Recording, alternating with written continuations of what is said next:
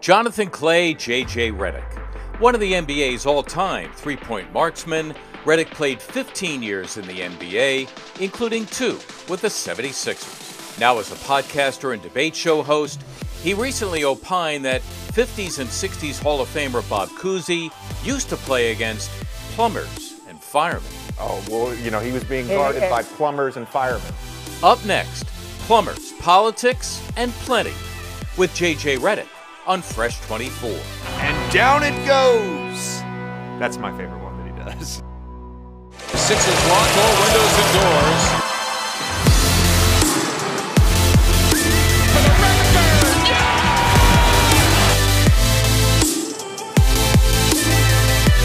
Redick, can he get it off? And the putback turning garbage into goal.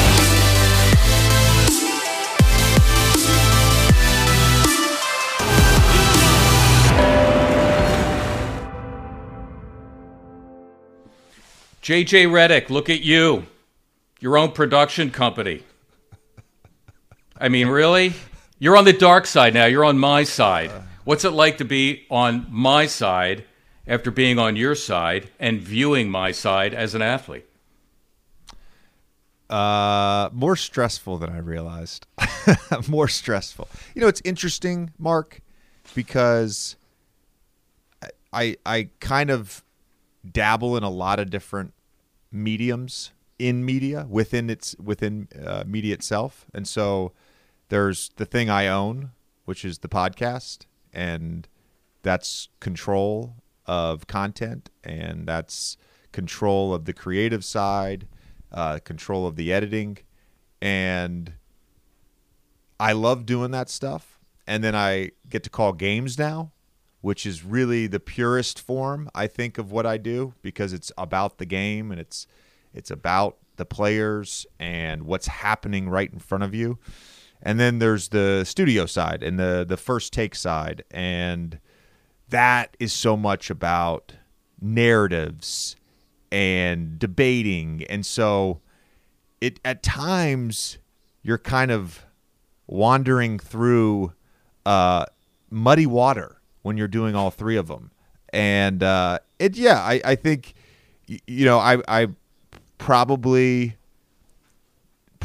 made some mistakes. Well, I have made some mistakes, whether that's on air or in a podcast, but it's just, for me, it's about the closeness to the game. And I love the game of basketball so much. I'm coaching my 8-year-old now several days a week on a team here in New York City, and it's like anything I can do to feel close to the game.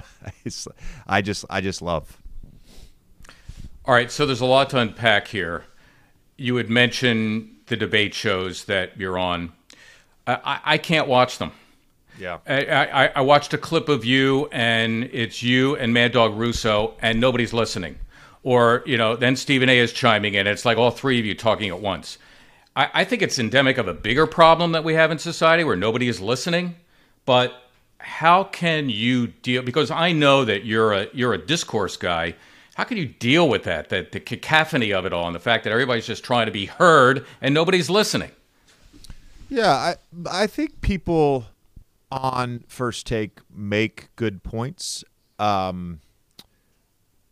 I try my best. I try to debate, and I try to provide takes that I think are backed up with facts or data, or sometimes even personal experiences.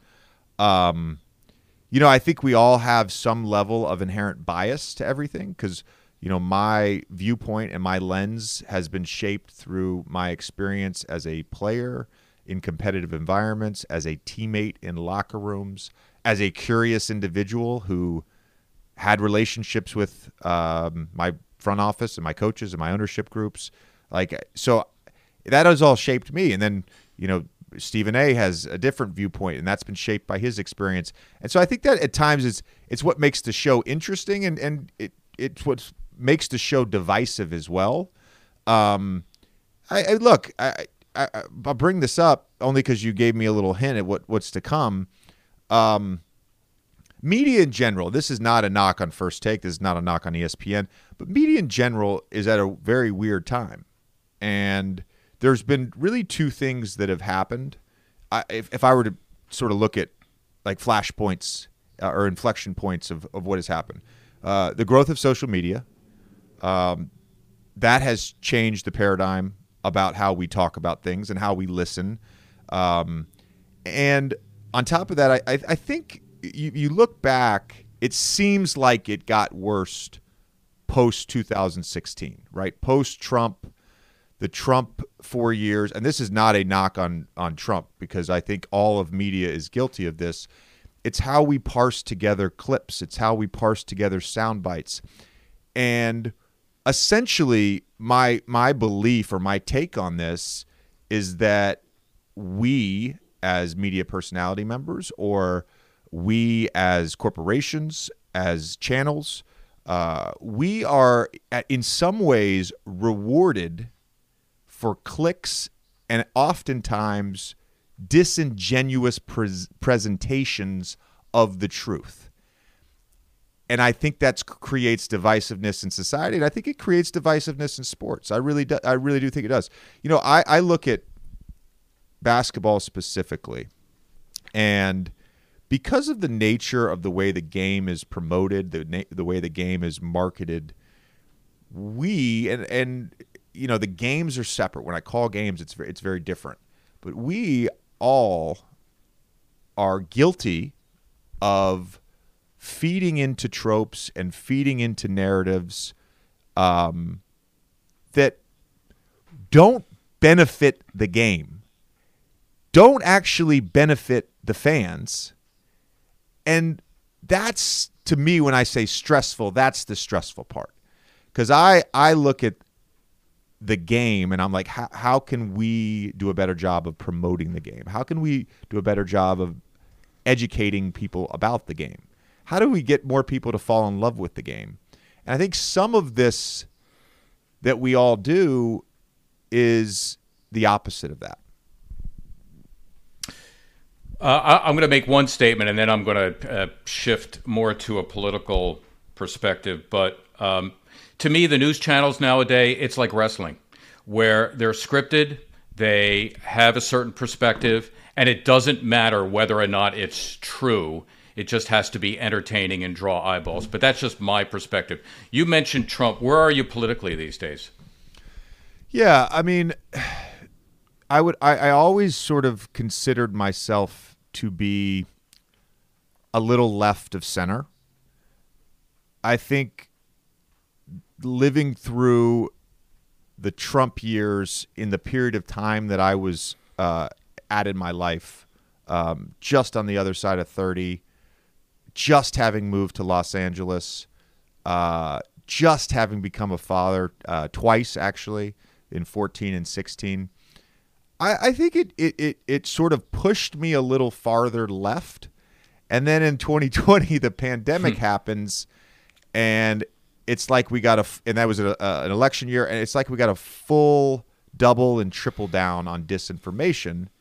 And so I think I've probably moved back towards the center. You know, Bill Maher, who you know, I don't watch his show all the time, but I see clips of him, and he's talking funny, thought-provoking. He's all that, right? He's like, you know, I used to be, you know, as far left as you can be, and now I'm right of center. You know, and that's it's so.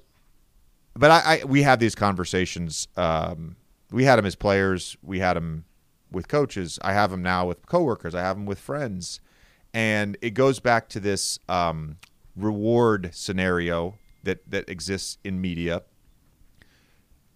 I, by and large, think 80% of the people are rational, kind, good faith actors that maybe disagree on certain topics or certain issues, but that 80% is fairly close to the middle. But that doesn't get those viewpoints and those stances and the non-explosiveness of the disagreement, it doesn't get rewarded. And so what gets rewarded is the 10% of the people on the left and the 10% of the people on the right. when I go on First Take, I'll use a real world example.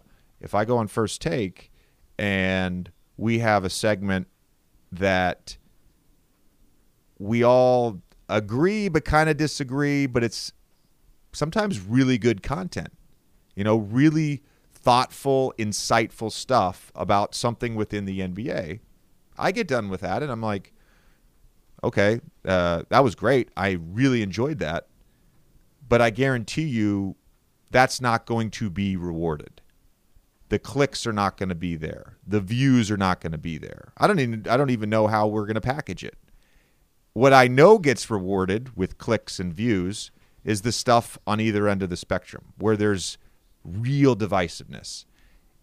And so traditional media now operates that way. I think about when I was growing up, and granted, I was sheltered and we didn't have cable for a lot of time, but like I watched the news and I got the news. And we don't get the news anymore. We get opinions and takes. And what gets rewarded, Mark? What gets rewarded? Divisiveness. And I think too, I'll say this one thing. I think if you spend any time on social media, and I probably spend more time on YouTube just because of the nature of our business, specifically with the podcast, and time in the comment section. The community there is like very important to me. Not saying that our overall community is not, but like we get a lot of good conversations within that comment section. I value that. I really do. I value that. But I think the bubble that is Twitter, or the bubble that now has become Instagram, I don't necessarily think that's reflected or reflective of the entire country. And so the things we're getting angry about, I think most people in the world, in the country, are just going about living their lives. If you spend enough time on these platforms, you can get worked up. You can get worked up.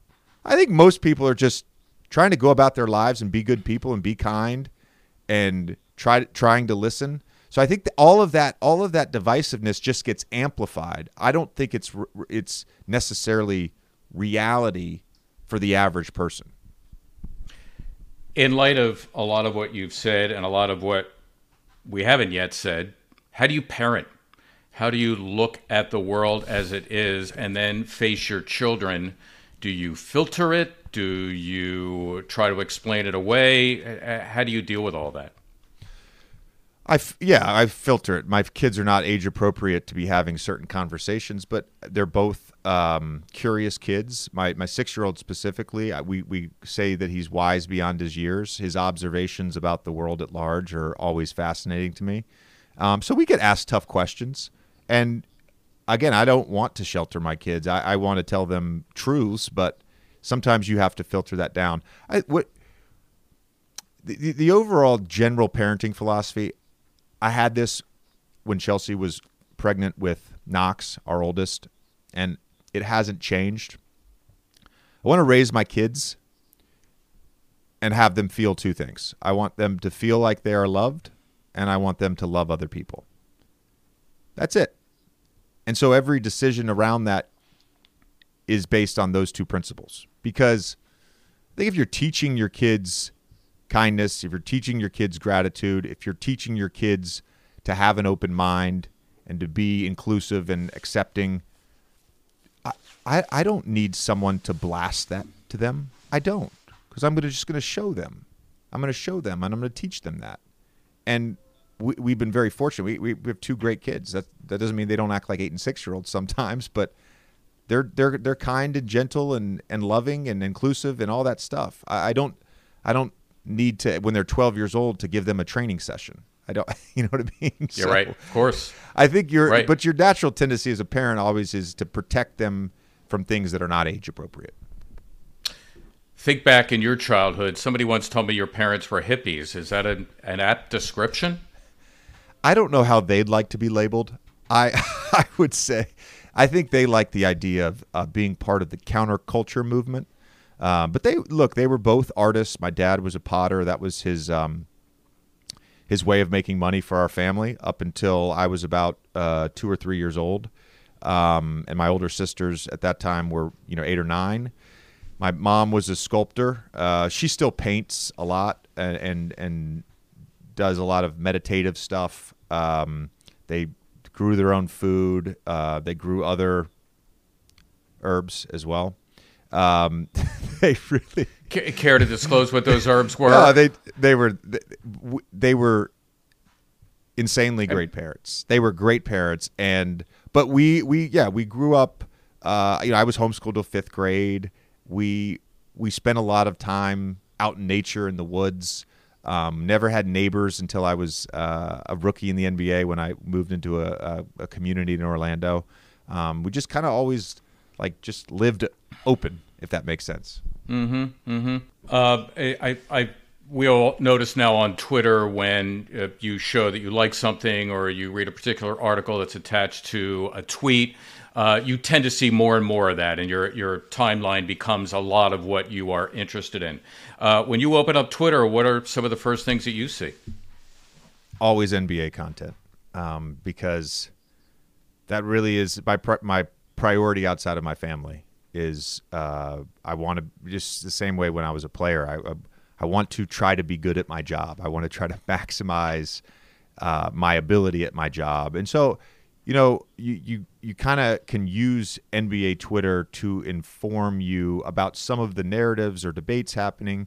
I find that there's some very thoughtful accounts that I follow that post really good stuff on different teams or advanced stats that, I spend a lot of time on NBA.com, which uses NBA advanced stats or uses some synergy data. I also got introduced to people at Second Spectrum, so I use Second Spectrum a lot. So sometimes some Twitter accounts I follow, I might just come across something and say, oh my God, they just posted something about Bobby Portis. I'm having Bobby Portis on the podcast next week. Guess what? I can use that. So it's a lot of that. Some of the, I think we all probably followed different political accounts or news accounts during COVID and during the Trump presidency, and so I still have some of that, but it's generally those two things. Yeah, I don't have a lot of LSD comment on or LSD content on my Twitter feed. We've kind of gone back to basketball here, so I wanted to talk a little bit about your career.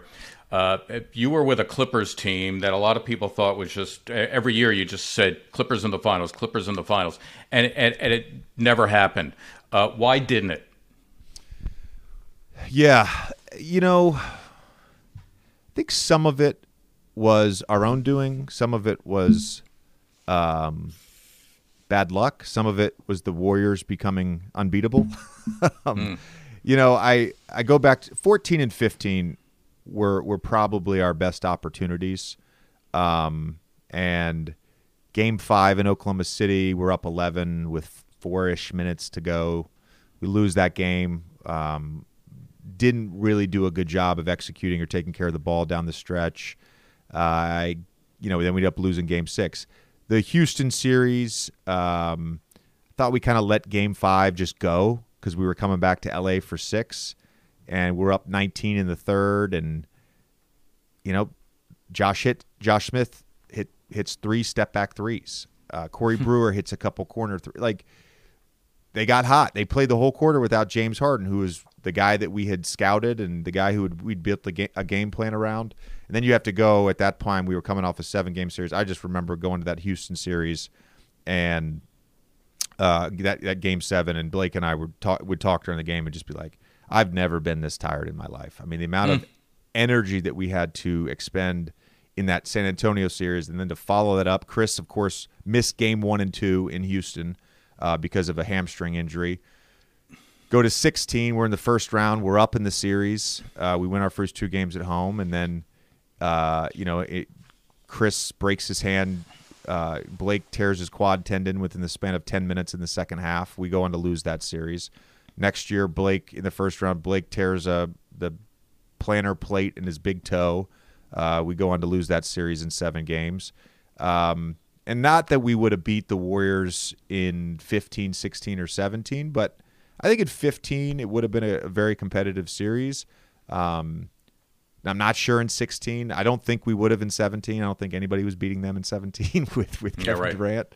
Right. But some of it was just luck, and some of it was mental errors. And I look back, and I still think about those 2 years. I think about that. The first two, my 2 years in Philly. I think about a couple years in Orlando in 2009, 2010, where, you're not the clear favorite, but you got a chance. You got a chance to at least get to the NBA Finals. And, I think more about the missed opportunities than I think about, playing in the finals or getting the conference finals. So let's talk about a particular shot that didn't miss but went in. May 12th, 2019, Game 7 at Toronto.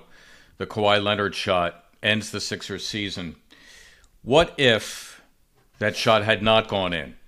A good friend of mine who was a media member was at that game, and he swears that had the game gone into overtime, he said Toronto was gassed and the Sixers would have won and advanced to the conference finals.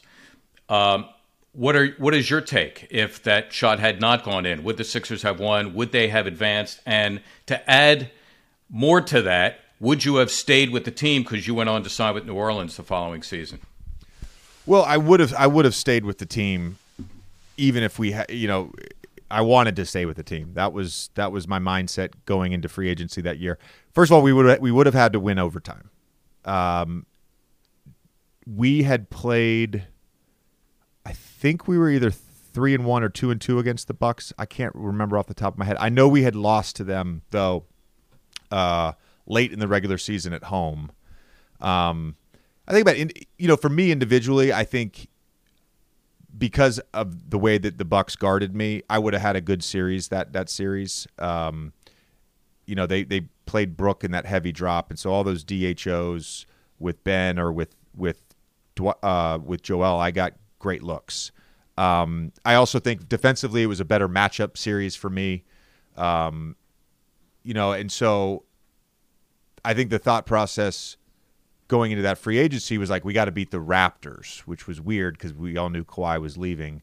And so they signed Al and they signed Josh Horford. Or, we got to beat the Celtics potentially because they got big wings. And so, I think that hurt me in free agency, which is fine. They went in opposite direction. I have no ill will towards anyone about that. Mm-hmm. Teams have to make decisions. Players have to make decisions. But do you think, let me just stop you. Do you think things would have been different for the Sixers? Yeah, that's what I was going to say. Would they have kept everyone together and not let Jimmy Butler go and all of that? Yeah, I think there's a more likely outcome where we run it back essentially. Even if we had just made the conference finals, I think that's more likely outcome that we run it back. But you never know. You never know. Look, the thing about our sport is that it's not played on paper. It's played on the court. It's played in locker rooms. The interpersonal stuff is so important, and the dynamic between different players is so important. So potentially, they would have run it back, but potentially they wouldn't have. I don't know. I think if we win a championship, they have no choice but to run it back. Again, you're talking about a year where Clay gets hurt, Kevin Durant gets hurt, so maybe they don't get hurt, maybe we lose. I don't know. Mm-hmm. Okay, in a remaining few minutes here, I do want to talk about my squad, the Sixers, Joel Embiid, and his MVP status once again. But I did want to touch on a former teammate of yours, Ben Simmons, who you had on your podcast. And while I don't think that Ben is blameless for any of the issues that he has encountered, I do think that he has gotten a raw deal as it relates to mental health because I think it's stigmatized. I think if you have a broken arm, people can see that and they see those limitations, but they don't perceive the limitations of mental health. After having interviewed him and being in locker rooms with him, what is your take on Ben Simmons? Yeah, I generally feel very bad for him because it's obvious when you watch him on the court that he's not the same player that he was with the 76ers. And the aggression, the shot creation, just playing free We just haven't seen that really at any point in time with Brooklyn, or at least for more than a 1 or 2 game stretch. It just hasn't been there. He's also had some physical issues, and potentially maybe those things are aligned, right? I know as an athlete, when I had physical issues, there were mental hurdles that I had to climb. You come back from a hamstring injury, you come back from a back injury, whatever it may be. There's mental hurdles to climb, and so if you're constantly feeling banged up, that can attribute to it. But clearly, you're talking about a guy that made an All-NBA team, back-to-back All-Star games, all defensive teams. Something long-term has affected him from that Atlanta series. And so as a friend, as someone who I had a lot of success with playing with, I feel for him. I feel for him. And I agree. And I think Ben would say this, he's not blameless. No, we're not looking for a charity case here. Ben's not blameless. None of us are ever blameless in all of this. All of us could have done something a little better. But as someone who has had my own mental health struggles at times, I genuinely feel for him. The 76ers, will they at least get past the second round of the playoffs?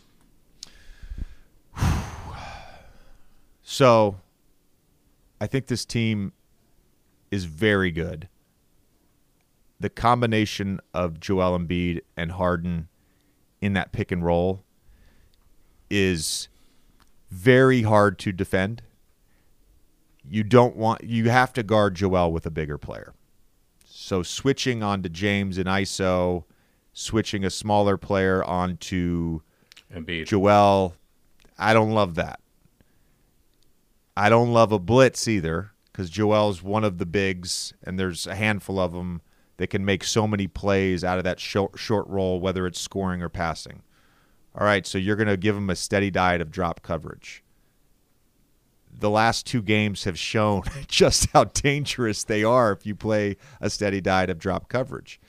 And specifically with James, the way he's playing this year, take away the first couple weeks of the season, but the way he's played this year, to me, is the perfect complement to Joel. And I think in some ways, James has elevated Joel. I said this on the podcast earlier this week about Jalen Brunson and Julius Randle. Jalen Brunson has elevated Julius Randle's play. And that partnership, the two of them, is very efficient in pick and roll. And so, yeah, then you start thinking about matchups. You go to Milwaukee potentially in the second round. You go to Boston potentially in the second round. It's likely going to be one of those 2 teams in the second round. Both those teams are excellent. So I think about, will they get out of the second round? I don't know. Can they? Yes, they absolutely can. Who's your MVP? Who's your MVP?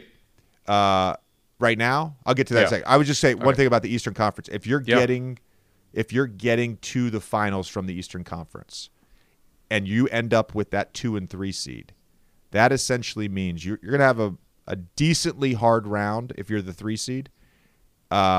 Potentially Miami Heat sitting in that spot. Then you've got to beat one of Milwaukee or Boston, and then you've probably got to beat one of Milwaukee or Boston. So to me, the easier route is whoever gets the first seed, because I do think that second round for whoever is in those 2-3 spots will take its toll. That's going to be a very hard-fought series. MVP, still time to go. I've got 3 guys right now that are in the running, and that's Jokic, Giannis, and Joel. I think that's clear. If I had to say today, and look, I'm biased towards Joel, but I have to be realistic. I think right today, it's between Giannis and Jokic, and Joel is just outside of that. But no one else for me is really in that 4th spot. It's between those 3 guys. Well, Jonathan Clay Redick, just a couple of parting shots here as we say goodbye. Old man and the 3. I laugh at old man. You're only 38. I have T-shirts older than you. That's the first thing. And I do predict that 40 years from now, no one will say that J.J. Redick, he played against plumbers and firemen. J.J., thank you. Yeah, I may be the plumber of my generation. I don't know. I don't know. You can't compare eras, by the way. Let me just say that. JJ, I 100% agree with you. I 100%. Oh, okay, fine. All right. Yes, well, listen, 100% we could talk. We could talk more. We'll Have talk me on your eras on the next time. Yeah, I love that. You got it, brother. Hey, thank you very much. I appreciate it. You, Mark. Thank you for having me on. You got it.